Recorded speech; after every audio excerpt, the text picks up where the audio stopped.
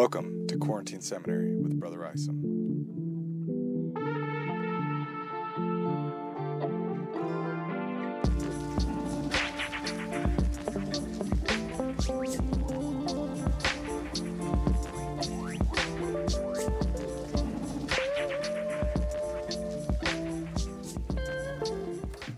Hello, everyone, and welcome back. We are in 3rd Nephi 21, and if you remember from yesterday in 3rd Nephi 20, Jesus has started to quote these Old Testament prophets.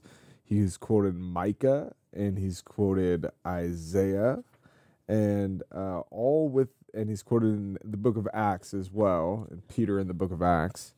And it's all with this idea of talking about this promised fulfillment of the covenant, right? When he's talking about Micah, he's talking about these young lions, Israel as young lions among the prey, and that wicked Gentiles will be treated as prey, and Israel will, as they're gathered, regain the land of their inheritance. Okay, and specifically, he's talking about the descendants of the Lehites, the Nephites, the Lamanites, and their descendants in the last days in the promised land, that they're gonna regain the land of their inheritance. And remember, I kind of backed off from fully kind of projecting what that might mean, but you can imagine what that might look like. He's also he quoted Isaiah, who talked about the fulfillment of the covenant, this kind of coming of Zion, Isaiah 52, where people will see eye to eye, and they'll say again, thy God reigneth. He talked about watchmen lifting up their voice to announce the coming of the Messiah. He quoted Isaiah when Isaiah talks about, O Zion, put on thy beautiful garments, step up, Zion, you covenant people, live as covenant people, be who you're supposed to be, bring those glad tidings, have the beautiful feet on the mountain, beautiful garments, beautiful feet. Why? Not because covenant people are inherently better than anybody, but because we're about a beautiful work, and we have the light of the Messiah. And we've actually seen that, like, very literally fulfilled in 3rd Nephi, where disciples of Christ, who he called, are called to him, given authority. They go about his work, and they literally have these beautiful garments, right? Their clothes, their countenance, they all begin to reflect the same light as the Savior. And it's kind of a literal fulfillment of a very symbolic image of what the covenant people in the last days will be, whether it's gathered Israel or whether we want to call it the church, however we want to call it. The role of the Lord's people are to be these beautiful messengers of peace, to declare peace and glad tidings, and to be the ones that announce the coming of the Lord. And in all ways, not just in words, right? But in the way we conduct ourselves, we're giving that salt and light, right? That evidence of the Lord's love for people. Now, after having quoted that, the Lord's going to interpret it for us in chapter 21. And he's going to get really specific. And we've kind of talked before how his sermon in 3rd Nephi starts very broadly, talking about the Godhead and kind of giving this really big picture. And as he's gone through the Sermon on the Mount and then started to teach from the scriptures, it's gotten more and more narrow, and he's given very clear applications. And some of those applications come in the form of prophecy of what will happen in the last days. And that's what we're going to get in 3rd Nephi 21. And we've kind of talked about this already, about the role of the Gentiles in the last days versus the role of the house of Israel. And he's just going to get so explicit here so that we can't mistake what he's talking about. So let me just start reading here. Verse verse 1. And verily I say unto you, I give unto you a sign, that ye may know the time when these things shall be about to take place, that I shall gather in from their long dispersion my people, O house of Israel, and shall establish again among them my Zion. So that's the fulfillment of the covenant. He's about to tell us of a sign that will indicate that these things are about to take place. Okay, so if we see that sign, we know what's going to follow is the gathering of Israel and the establishment of Zion. Verse 2, and behold, this is the thing that I will give you unto you for a sign. For verily I say unto you, that when these things which I declare unto you, and which I shall declare unto you hereafter of myself, and by the power of the Holy Ghost, which shall be given unto you of the Father, shall be made known unto the Gentiles, that they may know concerning this people who are a remnant of the house of Jacob, and concerning this people who shall be scattered by them. Verily, verily, I say unto you, when these things shall be made known unto them of the Father, and shall come forth of the Father from them unto you, for it is wisdom in the Father that they should be established in this land, and be set up as a free people by the power of the Father, that these things might come forth from them unto a remnant of your seed, that the covenant of the Father may be fulfilled, which he hath covenanted with his people, O house of Israel.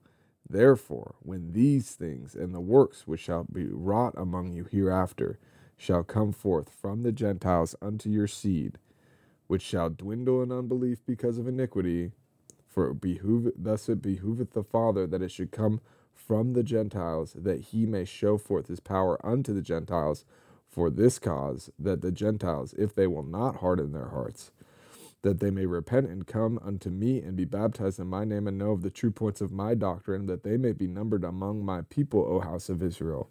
And when these things shall come to pass, that thy seed shall begin to know these things, it shall be a sign unto them, that they may know that the work of the Father hath already commenced unto the fulfilling of the covenants which he hath made unto the people of the house, who are of the house of Israel. And when that day shall come, it shall come to pass that kings shall shut their mouth. For that which had not been told them shall they see, and that which they had not heard shall they consider. All right. That was kind of a lot. But remember, there's a quote I think I've shared with you before by a samurai master, who says, when you know the way broadly, you will see it in everything. Okay? And I love that quote. When you know the way broadly, you will see it in everything. So the way, in this case, is this pattern of gathering and scattering. Okay? Israel disobeys the covenant, and they get scattered. And then God uses the Gentiles to gather them in again. By working through the Gentiles to gather Israel, God also gathers the Gentiles. And so we have Israel and the Gentiles being gathered to the covenant. That's the pattern. That's how it's gone over and over again throughout the Old Testament. And that's what he's laying out here.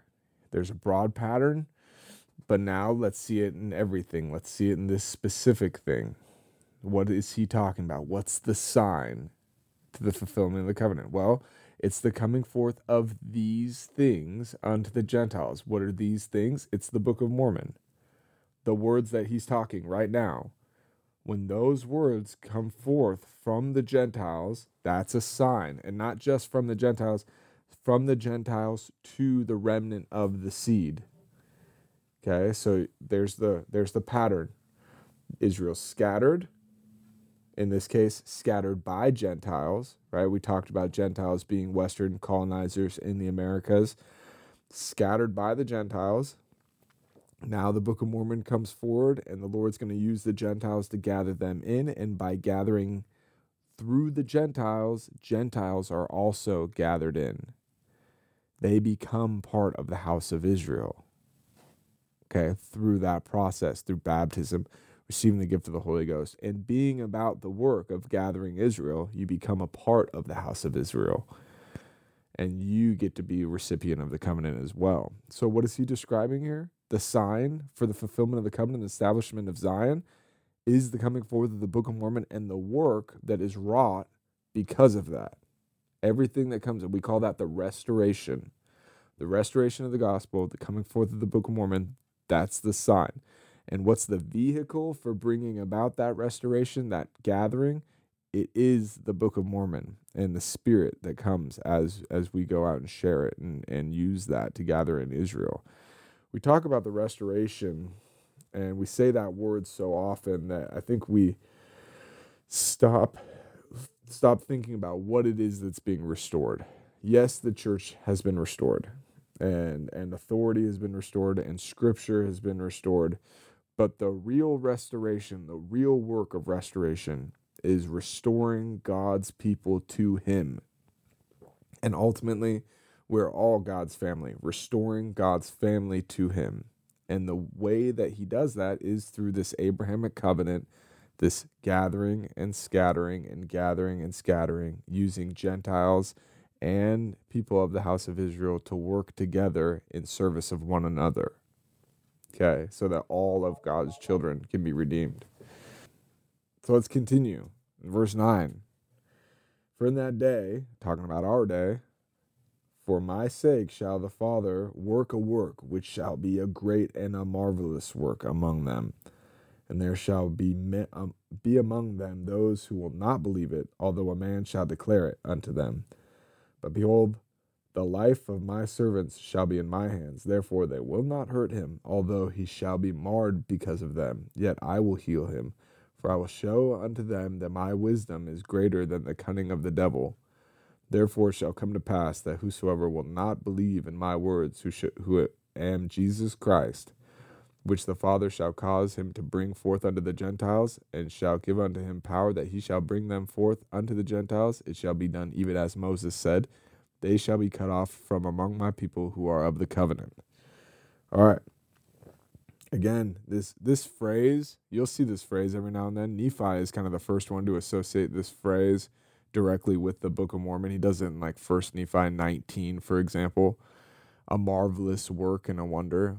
That refers to the Book of Mormon and the work that follows it, but certainly the Book of Mormon, okay? And you'll see this in the beginning of the Doctrine and Covenants. Behold, a marvelous work is about to come forth among the children of men. When were those sections given? During the translation process of the Book of Mormon. So this marvelous work that the Father's doing among the children of men, this is the Book of Mormon coming forward. There's going to be a man, a Gentile, who brings this Book of Mormon forward. That's Joseph Smith. He's going to be allowed to do his work. And people can either get with it and experience the fruits of those covenants that he's going to restore, or they're going to be cut off from the covenant. Okay? And then he quotes Micah again, starting in verse 12 and going all the way through verse 21. And again, it's these images of young lions or lions being amidst the beasts of the forest, being amidst the flocks of the sheep, right? And you can this very kind of aggressive image of these Gentiles who won't repent, who won't listen to the covenant, and we've heard or join the covenant, and we've heard very specific ways that they won't repent. There's lyings and murmurings and murders and priestcrafts and mischief of all kinds, and all of these latter-day Gentiles will be guilty of that, and we can look at all of those and look. The church isn't exempt from that, or I'll say members of the church aren't exempt from that. We can participate in those things too. The mark of whether you are truly included in the house of Israel is whether you have gone through that process of making covenants, but not just making covenants, keeping covenants, using the resources that the Lord has given us as a church to help to gather Israel. That's the ultimate way that we keep covenants, is we help fulfill his covenant with the house of Israel. And you can be a member of the church and be wholly unconcerned with that process and be a part of the lying and the mischief and the murdering and et cetera, okay? But certainly we see that becoming more and more broadly accepted among all kinds of groups in the United States, outside the outside of the United States. That kind of conflict seems to be increasing and increasing, and specifically, the Lord is talking about the promised land here, the Western Hemisphere. Gentiles have a history of scattering Israel among in Western Hemisphere here, and the Lord is going to hold them accountable for it. And this isn't a thing of the past. We sometimes, I think, we consider colonization and the ill effects of colonization as a thing of the past. Some people do this with slavery. Slavery was, wasn't slavery like 100 years ago, more than 100 years ago? Like, what's the big deal about slavery? And sometimes we'll hear people say that. There are people alive right now whose grandparents were slaves. A lot of them. A lot of people whose grandparents were slaves.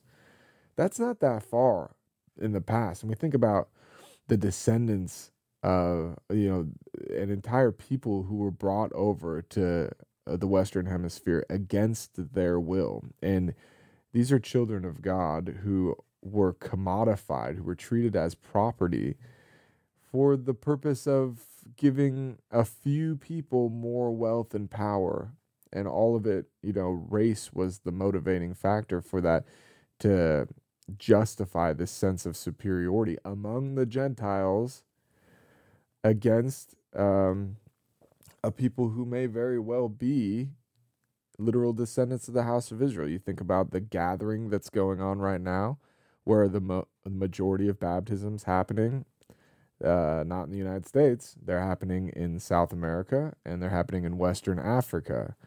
And so, the effects of that mistreatment and the racism that has continued to echo through the generations, that's still felt. People are still experiencing that. That still has a real impact on people's lives. And the Lord's holding us accountable to it. That as covenant people, we got a work to do. And we heard that very clearly coming through in General Conference. President Nelson and President Oaks especially, Elder Renlund spoke on this, that as members of the church, we have to be actively about dismantling racism. And when we find that we are a part of that, that we find racism within ourselves, we have to actively be about repenting of that. That's part of gathering Israel. We can't imagine a gathering of Israel from all four quarters of the world without imagining that people will be incredibly diverse.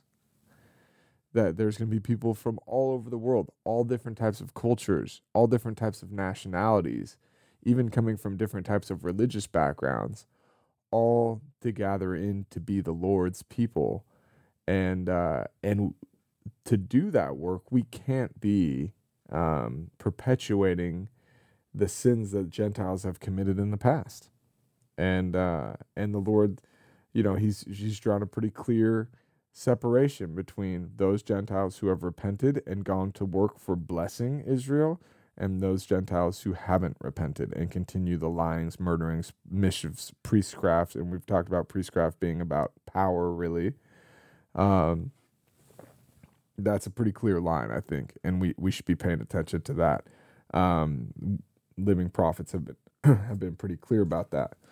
And so, this is not, these are Lehites that Jesus is speaking to, but we get to be the ones reading about ourselves here in Scripture, and we get to choose who we are in this. Are we the Gentiles who repent and get to work and and are numbered among the house of Israel, or are we the Gentiles that continue to perpetuate the scattering of Israel? And